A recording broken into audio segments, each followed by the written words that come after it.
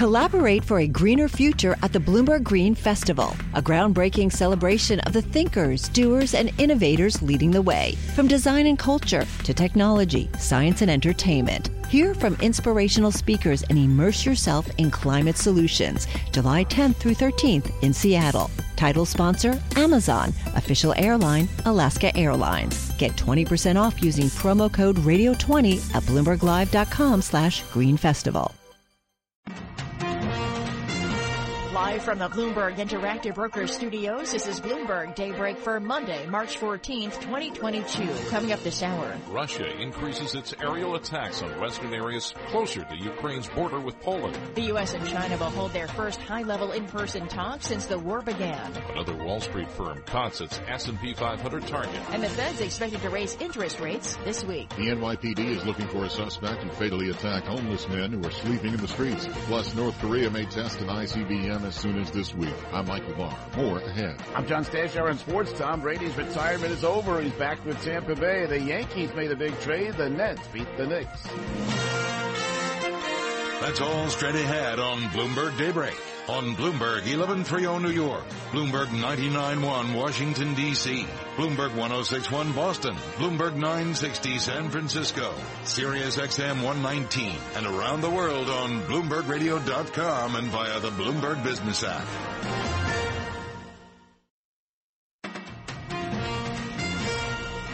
Good morning, I'm John Tucker. And I'm Karen Moscow, and futures are higher this morning. We're coming up to 5:01 on Wall Street, and we check the markets every 15 minutes throughout the trading day on Bloomberg. Right now, S&P futures are up 27 points. Dow futures up 249, and NASDAQ futures up 45. The DAX in Germany is up 2.1%. 10-year Treasury down 17/30 seconds, yield 2.05%. The yield on the 2-year 1.78%. NYMEX crude oil is down 3.5%, down $3.95 at $105.44 a barrel, and COMEX gold is down 0.7%. John. Karen, we're going to have more on the markets in a minute, but first, negotiators from Russia and Ukraine are set to hold more talks today after a weekend where Moscow increased its aerial attacks on western areas closer to Ukraine's border with Poland. Meanwhile, U.S. officials say Russia has asked China for military assistance for its war in Ukraine. Bloomberg's Amy Morris has more from our 99.1 newsroom in Washington. It appears Vladimir Putin has faced more setbacks than he expected in the war with Ukraine. One U.S. official tells Bloomberg the request for aid from China isn't new, but did not say what kind of equipment Moscow is asking for. This, as Pentagon spokesman John Kirby tells ABC's This Week, the U.S. continues to back Ukraine. We're going to continue to flow security assistance to them. The kinds of things we know they most need, the kinds of things that they're using so well, we're going to continue to help get them into their hands. Meanwhile, Russia attacked a military base that acts as a hub for cooperation between Ukraine and NATO countries. That raises the possibility the alliance could be drawn into the fight. In Washington, I'm Amy Morris, Bloomberg Daybreak. All right, Amy, thank you. The U.S. and China will hold the first high-level in-person talks since Russia's full invasion of Ukraine. We get more from Bloomberg's Stephen Engel in Hong Kong. The National Security Advisor, Jake Sullivan, will be meeting face-to-face with Yang Jiechi. He is China's top diplomat. He is a top-ranking official on the Politburo. So they are raising, the level of contact because the White House, while stopping short of, outright condemning Beijing's neutral stance, they're trying to court Beijing's efforts to, wield its influence on Moscow to enforce the sanctions and as well, of course, ultimately help persuade Vladimir Putin to end his war in Ukraine. And Bloomberg's Stephen Engel says the meeting will take place in Rome. And Russian prosecutors reportedly are threatening U.S. companies such as McDonald's, Yum, and IBM for criticizing the government or pulling out of the country. According to the Wall Street Journal, assets could be seized or corporate leaders could be targeted for arrest. Allianz Chief Economic Advisor Mohamed Alarian is saying the economic fallout from Russian President Vladimir Putin's full-scale invasion of Ukraine is likely to include a further pickup in U.S. inflation. There will be a Putin inflation component. I estimate that at 7.9%, we will probably get very close or above 10% before we come down. And that difference will be all because of the disruption that Putin's war imply for commodity prices, supply chains, and shipments. Mohammed Alarian, who is also a Bloomberg contributor, made the comments on CBS's Face the Nation, which can be heard Sundays on Bloomberg Radio. And inflation is a key reason why investors expect the Fed to begin raising interest rates this week. Let's get more from Bloomberg's Vinny Del-Giudice. The Fed meets Tuesday and Wednesday, and central bankers have signaled they'll lift rates after a big cut to near zero at the start of the pandemic in March 2020.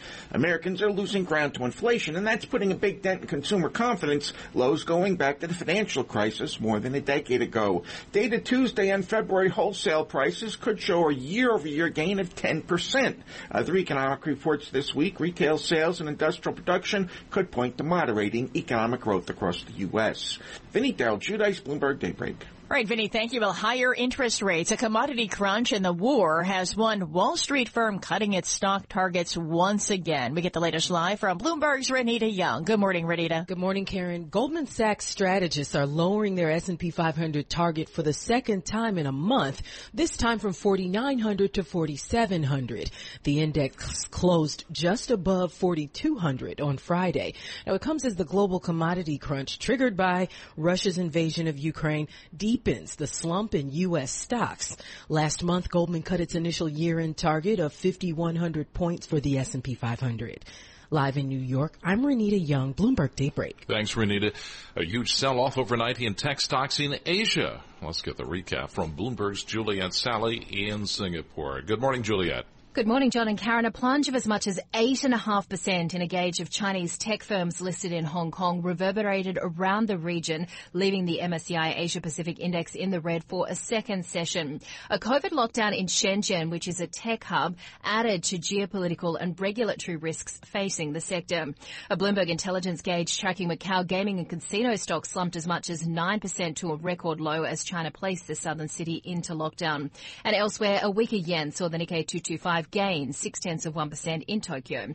In Singapore, Juliette Sally, Bloomberg Daybreak. All right, Juliette, thank you. Well, Bitcoin, Ether, and Dogecoin got a quick boost today after Elon Musk tweeted that he owns the digital tokens and is not planning to sell. Bitcoin, which has fallen almost 3% before Musk's tweet, right now is trading at $39,018. It's up about 0.9%. Again, futures are higher this morning. S&P futures up 32 points, Dow futures up 296, and NASDAQ futures up 66.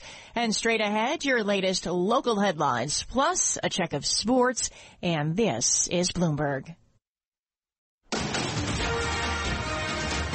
All right, thanks, Karen. 5:07 on Wall Street. And time to bring in Michael Barr with more on what else is going on in New York and around the world. John, thank you very much, sir. Police say they are searching for a man who is believed to have attacked multiple people who are sleeping on the streets in New York City and Washington, D.C., killing 2 of his victims and injuring 3 others. D.C. police said they are working with the NYPD to find the man who fatally shot and stabbed a man in the district and then killed another man Saturday in New York City.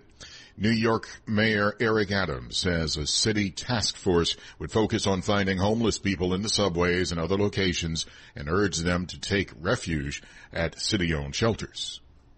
We're going to take extra steps to encourage individuals to go into the shelters for safety reasons as well as the current weather conditions. Mayor Adams says this is a clear case of how there are too many illegal guns on the streets.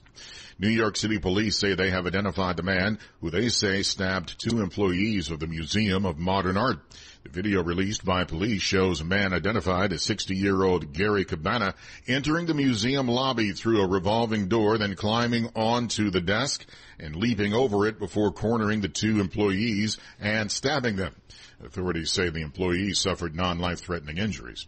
North Korea could reportedly launch an ICBM as soon as this week. That's according to the Yonhap News Agency.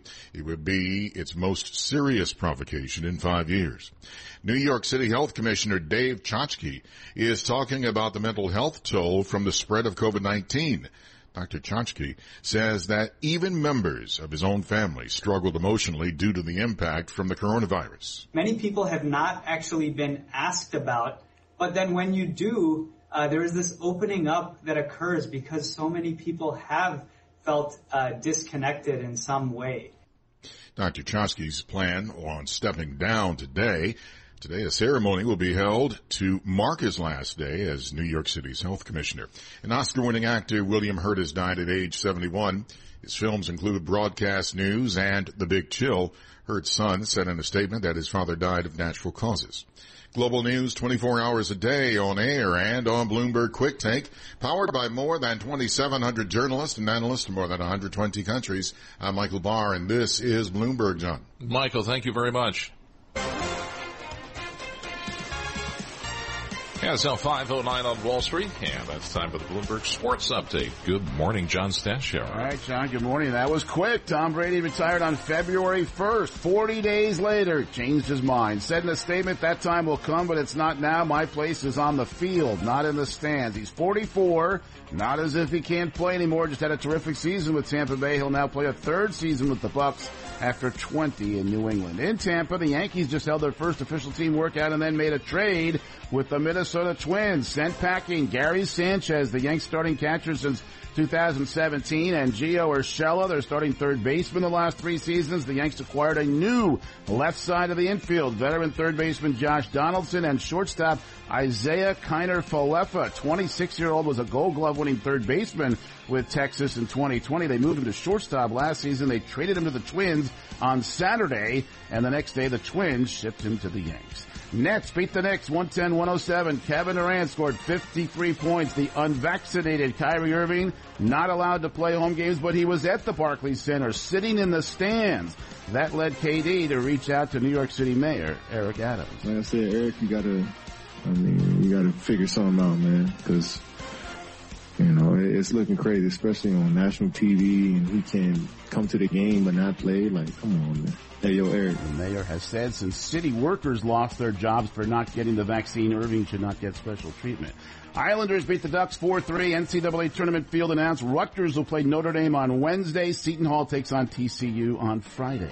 John Stashower, Bloomberg Sports. John? All right, John, thanks a lot. And ahead of the cash open on Wall Street, futures in the U.S., they are higher right now. Dow futures 324 points. The S&P futures up 37. And the NASDAQ E-mini futures, right now they are up 82 points. And you're listening to Bloomberg Daybreak.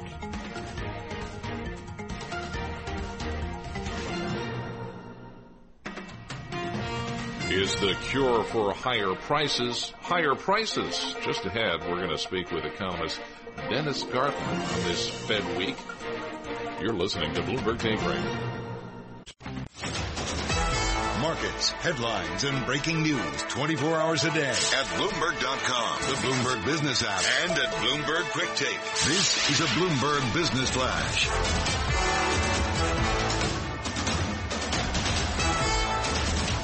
And I'm Karen Moscow. Stocks in Europe are rising along with U.S. stock index futures as negotiators from Russia and Ukraine prepare for a new round of talks. A global bond rout deepened with the 5-year Treasury yield cresting 2% for the first time since 2019.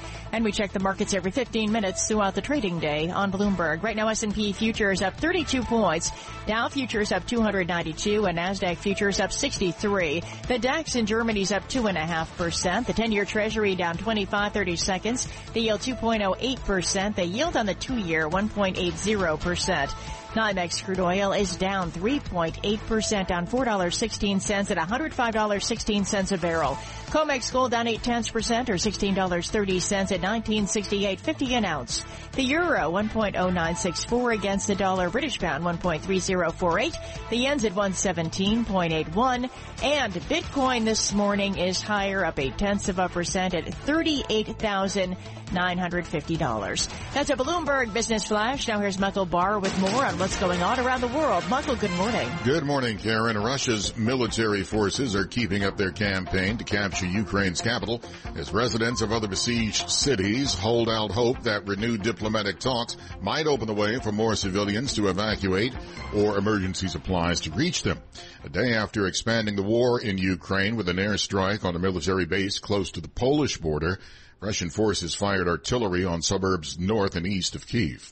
NFL superstar Tom Brady announced that his short-lived retirement is over. Brady posted on Instagram that he believes his time isn't over yet on the field, and he will return for a 23rd season with the Tampa Bay Buccaneers. In the NBA, the Nets beat the Knicks, the Celtics lost. In the NHL, the Islanders won. Global news 24 hours a day, on air and on Bloomberg Quick Take, powered by more than 2,700 journalists and analysts in more than 120 countries. I'm Michael Barr, and this is Bloomberg. John. Michael, thank you very much. It is coming up on 5:20 on Wall Street. We're live from the Bloomberg Interactive Brokers studios. This is Bloomberg Daybreak. Time to get you set up for the trading day. We are joined now by economist Dennis Gartman, the University of Akron Endowment Chair, former publisher of the Gartman Letter. Happy Monday, Dennis. Of course, Federal Reserve policymakers widely expected to raise their benchmark interest rate this week. What's going to be the impact for equity investors? Well, I think, first of all, let's understand that, yes, the Fed is going to raise the overnight Fed funds rate by 25 basis points. Mr. Powell has made that abundantly clear. There was talk 2 and 3 weeks ago before Mr. Powell made it clear that perhaps they'd raise it by 50 basis points. But now it appears that 25 is 7. We'll probably see 25 basis points for every meeting this year. And it means over time that the yield curve is probably going to go to a slight inversion by year end, which would be recessionary. On balance, I think that that's detrimental to stock prices in the long run. But something that I watch on a close basis is the CNN Fear and Greed Index, which is a compendium of 7 different indicators of the internal components of the market. And it goes from 100 to 0.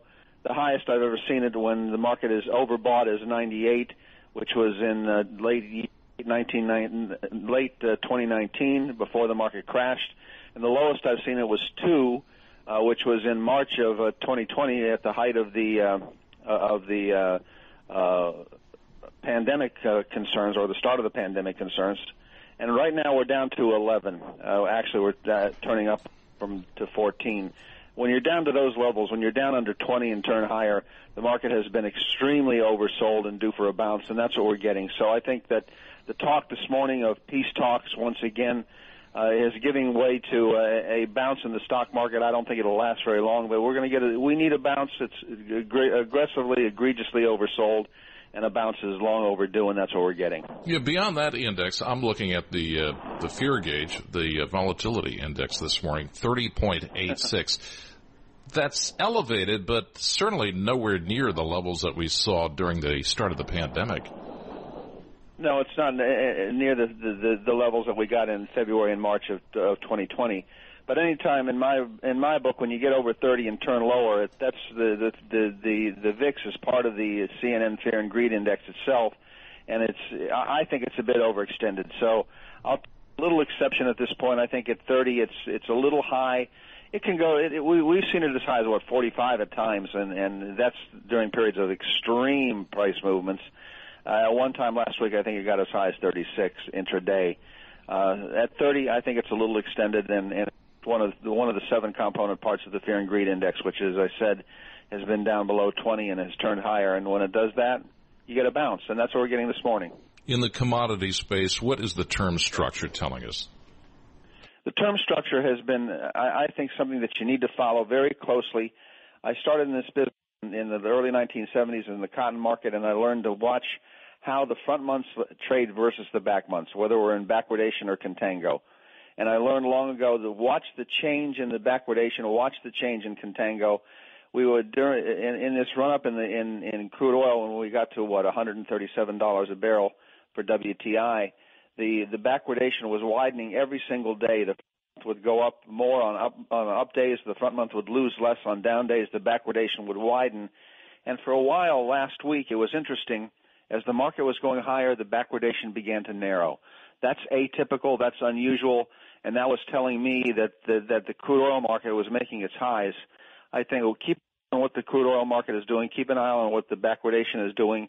In backwardated markets, you don't want to be a bear, but certainly when you start to see the backwardation begin to narrow, you lose your impetus of being bullish. So keep an eye on the term structure. I think in all carrying charge markets, whether it's corn, whether it's wheat, whether it's soybeans, whether it's sugar, whether it's coffee, whether it's cocoa. Importantly, when it's crude oil, the change in the nature of the backwardation, the change in the nature of the term structure is evidence of informed, hedging money informed money, wise money, and the term structure was beginning to turn bearish in crude oil last week. With the idea that higher prices cure higher prices, are you seeing demand destruction? Got about 20 seconds. There's no question you're seeing demand destruction. People are changing the manner in which they're driving their automobiles. People are changing the manner in which they're heating their houses. All prices made at the margin. When the last 2% of the buyers become sellers, markets change. When the last 2% of the sellers become buyers, markets change. Yeah. And there's no question, at the margin, people are changing the manner in which they're using energy. So, yes, demand destruction is part of the future. Always a pleasure, sir. Economist Dennis Gartman, the University of Akron Endowment Chair and former publisher of the Gartman Blender. Dow futures up 272 points. S&P futures, they're up 30 points. NASDAQ futures up 54. And the Bloomberg weather for today should be a nice day. Morning clouds giving way to sunshine, the high temperature in the mid-50s. Tomorrow, sunny and mild, high 60 to 65. Wednesday, sunshine, highs near 60. This is Bloomberg. Broadcasting live from the Bloomberg Interactive Broker Studio in New York. Bloomberg 1130 to Washington, D.C. Bloomberg 99.1 to Boston. Bloomberg 106.1 to San Francisco. Bloomberg 960 to the country. Sirius XM Channel 119 and around the globe. The Bloomberg Business app and BloombergRadio.com. This is Bloomberg Daybreak.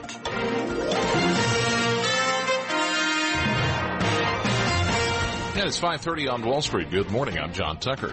And I'm Karen Moscow. We're just about 4 hours away from the open of U.S. trading. Let's get you up to date on the news you need to know at this hour. The United States plans to hold its first high-level in-person talks with China since Russia's invasion of Ukraine began. It comes as the U.S. says Russia has asked China for military equipment to support its invasion. Bloomberg's Ed Baxter has the story. The U.S. says nobody should help replace Russian losses during the invasion. National Security Advisor Jake Sullivan heads to Rome today for high-level talks with China's top foreign policy official, Yang Jiechi. Meanwhile, Russia has shelled a Ukrainian military base 10 miles away from the border with Poland, and Sullivan says if anything lands in Poland, NATO will respond. That the United States will work with our allies to defend every inch of NATO territory. And he used the term full force reaction. In San Francisco, I'm Ed Baxter, Bloomberg Daybreak. Thanks, Ed. Negotiators from Ukraine and Russia are set to speak today. Ukrainian President Volodymyr Zelensky hopes it will lead to a meeting between himself and Russian President Vladimir Putin. Representatives of our countries are holding daily talks via video conference. Our delegation has a clear task to do everything to arrange the meeting of the presidents. The meeting, I'm sure, people are waiting for. Volodymyr Zelensky says a path to talks with Putin is difficult but necessary. Well, on Wall Street, John, higher interest rates, a commodity crunch in the war has one firm cutting its stock targets once again. We get the latest live from Bloomberg's Renita Young. Good morning, Renita. Good morning, Karen. Goldman Sachs strategists are lowering their S&P 500 target for the second time in a month, this time from 4,900 to 4,700. The index closed at just above 4,200 on Friday. It comes as the global commodity crunch triggered by Russia's invasion of Ukraine deepened the slump in U.S. stocks. Last month, Goldman cut its initial year-end target of 5,100 points for the S&P 500. Live in New York, I'm Renita Young, Bloomberg Daybreak. Thanks, Renita. Looking to curb inflation, the Federal Reserve expected to hike interest rates at this week's FOMC meeting. Fed Chair Jerome Powell recently told lawmakers he'd recommend a quarter-point rate hike. And Dogecoin experienced brief gains following a tweet from billionaire Elon Musk, John, who said he isn't planning to sell any of the digital tokens. Bitcoin is currently trading at $39,060. It's up about 1% this morning. Futures are also higher this morning, and straight ahead, your latest local headlines, plus a check of sports. And this is Bloomberg. It's 5:33 on Wall Street. Time to bring in Michael Barr with more on what else is going on in New York and around the world. John, thank you very much. Police in New York City are searching for a suspect, and they say shot and killed a homeless person and wounded another in separate attacks over the weekend.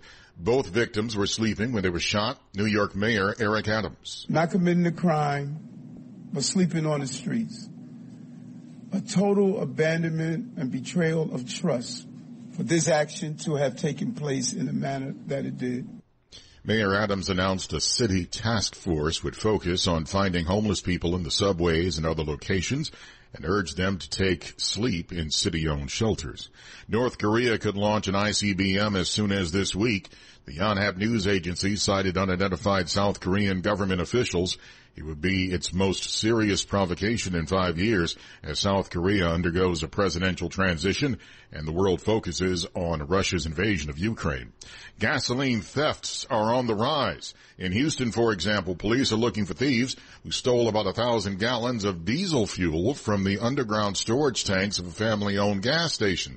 Station manager Gary Thale says surveillance video recorded the thieves pulling up in a van over the lids of the station's underground storage tanks. The van drives on top of the fuel tank. That's all you see. No one comes out. They have a trap door inside their vehicle, which is crazy.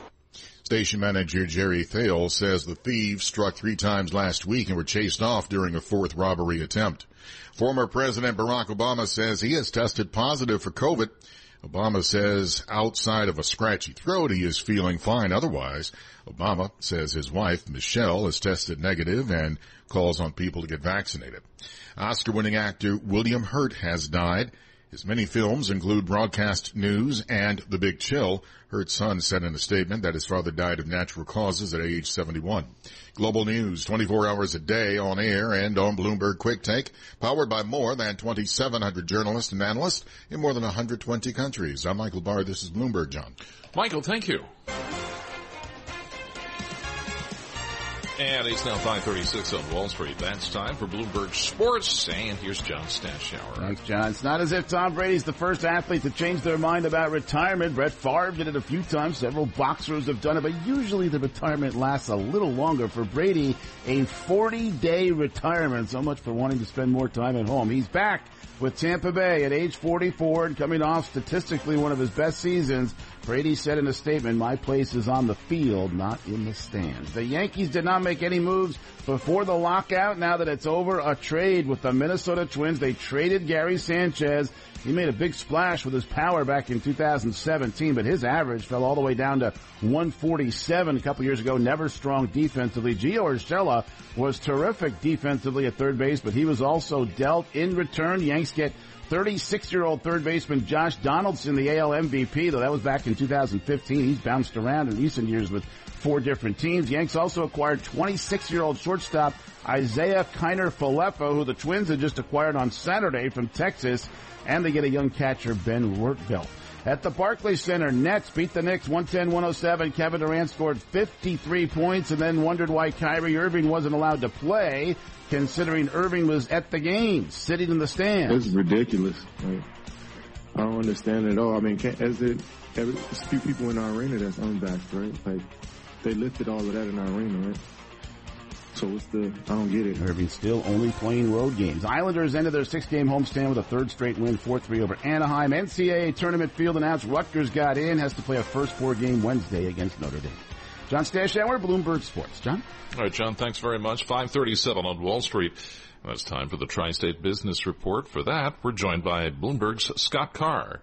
New Jersey is set to receive $641 million out of an opioid case settlement with New Brunswick-based Johnson & Johnson and the nation's 3 biggest pharmaceutical distributors, McKesson, Cardinal Health, and AmerisourceBergen. A statement from Governor Phil Murphy's office says the settlement will be paid through 2038 and will fund programs focused on treatment, prevention, and other ways to combat the epidemic in the state. A yearly analysis of Connecticut's jobs data shows the state dropped its unemployment rate to 5.1% at the end of last year before Omicron-related job losses pushed that figure up to 5.3% in January. Both figures are below the 5.8% mark that analysts had previously expected in December of last year. They say that indicates a comeback for Connecticut from the COVID lockdowns of 2020, though gradual may be stronger than expected. Dave & Buster's will open a second location in Brooklyn next month. It's set to open April 25th. That's the Bloomberg Tri-State Business Report. I'm Scott Carr. Thanks, Scott. It is now 5:38 on Wall Street. Bloomberg Radio is on the air from San Francisco to New York, London to Hong Kong. And let's check in now with our global news team for some of the top stories heard on our 300 affiliate radio stations around the world. I'm Steve Potusk, and on 1010 Wins in New York, we're talking about the financial worries of America's high school students. I'm Courtney Donahoe on KRLD in Dallas. Some travel industry executives are expecting one of the best summer seasons ever. I'm Gina Cervetti, and for WBB, I'm in Chicago. I'm reporting that for McDonald's, continuing to pay workers in Russia, along with other costs, will add up to about $50 million a month.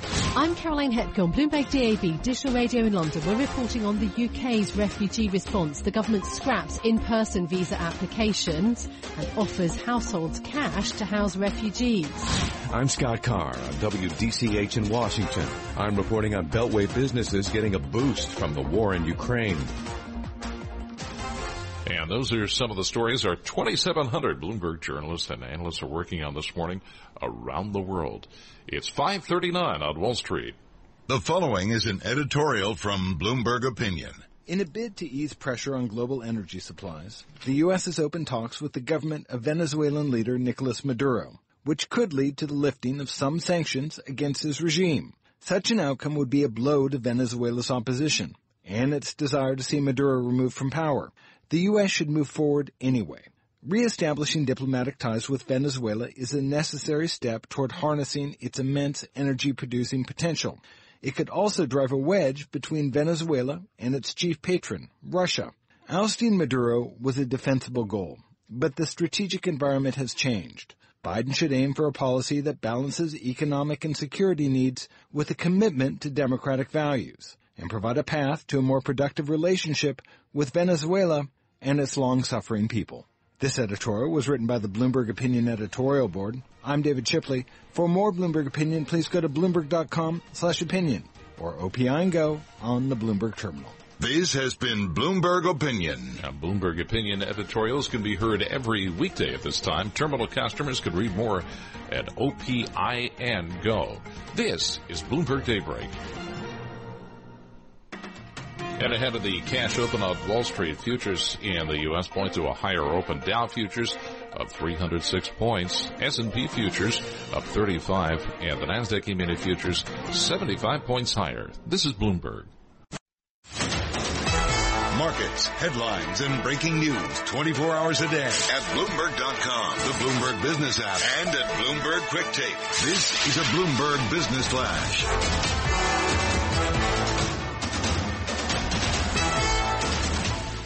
And I'm Karen Moscow. Stocks in Europe are climbing along with U.S. stock index futures as negotiators from Russia and Ukraine prepare for a new round of talks. A global bond rout deepens with the yields on the 5- and 10-year Treasury rising to their highest since 2019. We check the markets every 15 minutes throughout the trading day on Bloomberg. S&P futures up 39 points. Dow futures up 337. NASDAQ futures up 96. The DAX in Germany is up 3.1%. 10-year Treasury down 29 seconds. The yield 2.09%. The yield on the 2-year 1.80%. NYMEX crude oil is down more than 4.5% on $5.03 at $104.24 a barrel. COMEX gold is down 1% or $19.50 at $19.65.50 an ounce. The euro 1.0974 against the dollar. British pound 1.3052. The yen is at 117.83. Bitcoin higher by 1.2%. It's at $39,130. That's a Bloomberg Business Flash. Now here's Michael Barr with more on what's going on around the world. Michael. Karen, thank you very much. U.S. officials say Russia has asked China for military assistance for its war in Ukraine. A spokesman for China's foreign ministry rejected the reports today as disinformation and malicious. NFL superstar Tom Brady announced that his short-lived retirement is over.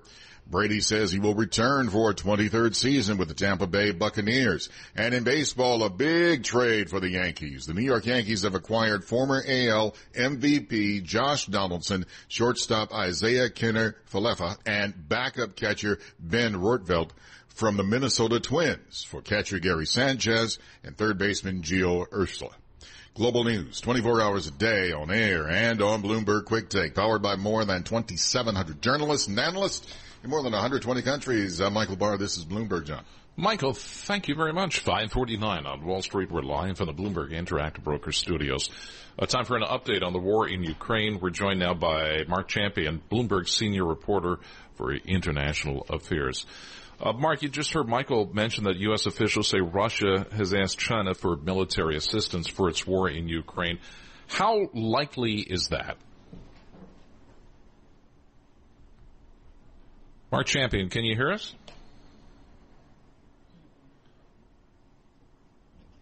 All right, as we try to reestablish contact with our Bloomberg senior reporter for international affairs, Mark Champion. Karen, we're going to head over to you for the time being. All right. It is 5:49 on Wall Street, John. It is time for the Bloomberg Law Report. It is brought to you by American Arbitration Association. Business disputes are inevitable. Resolve faster with the American Arbitration Association, the global leader in alternative dispute resolution for over 90 years. More at adr.org. Let's get to the legal stories we're watching this morning from Bloomberg's Jeff Bellinger. Maxwell's lawyers argue that they didn't have the ability to question.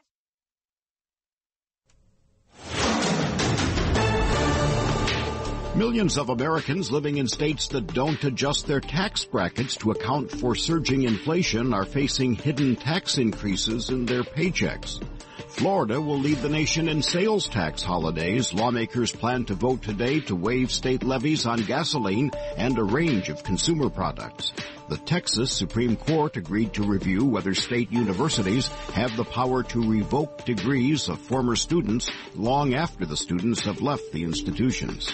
Bloomberg Law. Everything you need, all on one legal research platform, including guidance, analysis, and Bloomberg Market Intelligence. Find out more at BloombergLaw.com.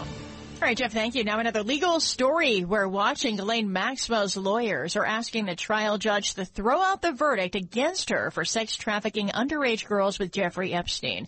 They want a new trial because a juror did not disclose a history of childhood sexual abuse during jury selection, but then in interviews after the verdict said that he had used his history to convince fellow jurors to convict Maxwell. The juror denied lying intentionally when he testified at a hearing last week. For more, Bloomberg's June Grasso speaks to former federal prosecutor Jessica Roth, a professor at Cardozo Law School.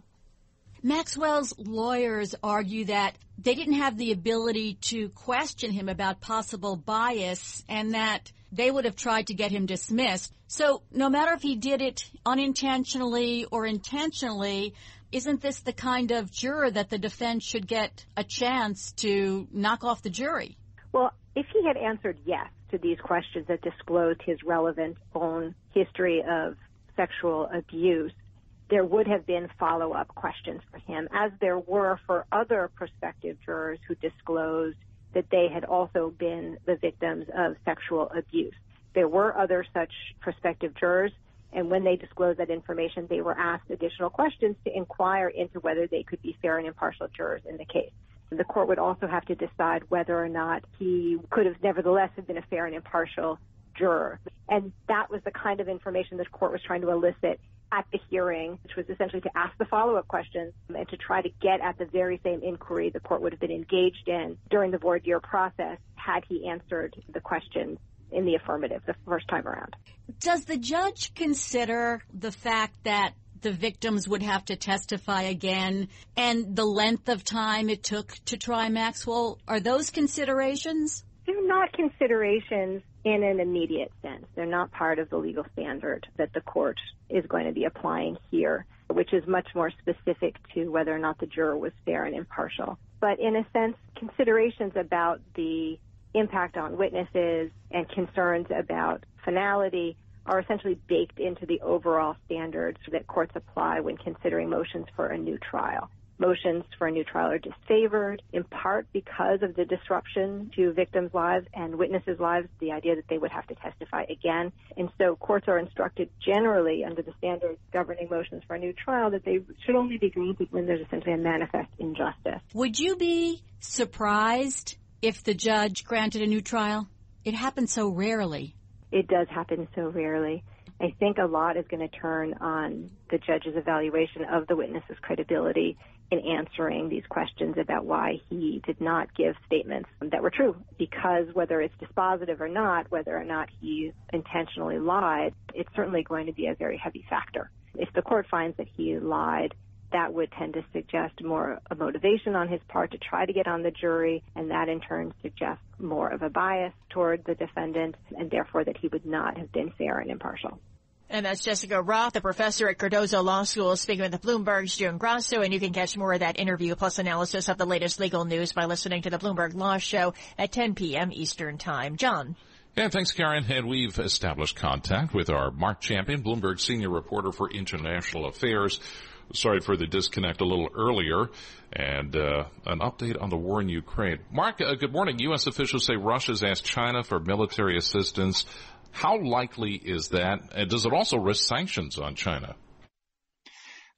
Yes, the Chinese have denied it. The partnership that they have with Russia is in part military. China has bought a lot of equipment from Russia. Russia, less in the other direction. And also they've conducted military exercises together. So it would not be a huge surprise at all if Russia were to ask. If they were having any issues with supplies of missiles, for example, which, there is some reports that they may have used fewer precision-guided missiles because they just don't have enough of them in stock. So it wouldn't be too surprising if they were to try and get replenishments. Whether that has happened or not is hard to say. The Chinese would have to bear in mind that it's likely that anything that they do supply would eventually show up on the battlefield, so it will become clear. Does it indicate some level of desperation, if that's the word, on the part of the Russian military? Well, they do seem to have had some logistics issues, and they've had some, issues with munitions. Apparently, at least they haven't used as many as people would have expected them to use. So I'm not sure if the word is desperation, but they do have issues. They're having to sort of call up mercenaries from Syria in order to replenish their troops. Clearly, this campaign has not gone the way that they expected it to go, and any military analyst will tell you that in 3 weeks or 4 weeks into any military campaign, a major replenishment is needed, both of troops and equipment that starts to break down, equipment that's destroyed, and so on. Just about 45 seconds left. The U.S. and China plan to hold in-person talks. I think that's in Rome. Can you tell us more on what's going to happen with that? The Americans have made it clear that they're going to say to the Chinese that there will be, serious repercussions if the Chinese provide either weapons or workarounds so that they can help the Russians to escape sanctions. So that will be the pressure from the American side. The Chinese have tried to show themselves as neutral in the conflict, but on the other hand, they have backed the Russian narrative, in particular about chemical weapons. All right, Mark, always a pleasure. Appreciate it. Mark Champion, Bloomberg senior reporter for international affairs, with the update there on the latest on the war in Ukraine. Ahead of the cash open on Wall Street this morning, we have futures in the U.S. They are higher, with the Dow futures of 397 points, a rise of 1.2%. S&P E-mini futures 47 points higher, up 1.1%. And the tech-heavy NASDAQ futures right now up 131 points. That is a rise of 1%. 10-year yield in the U.S., 2.09%. That's up 10 basis points this morning. The 2-year at 1.81%. That's up 6 basis points. You're listening to Bloomberg Daybreak.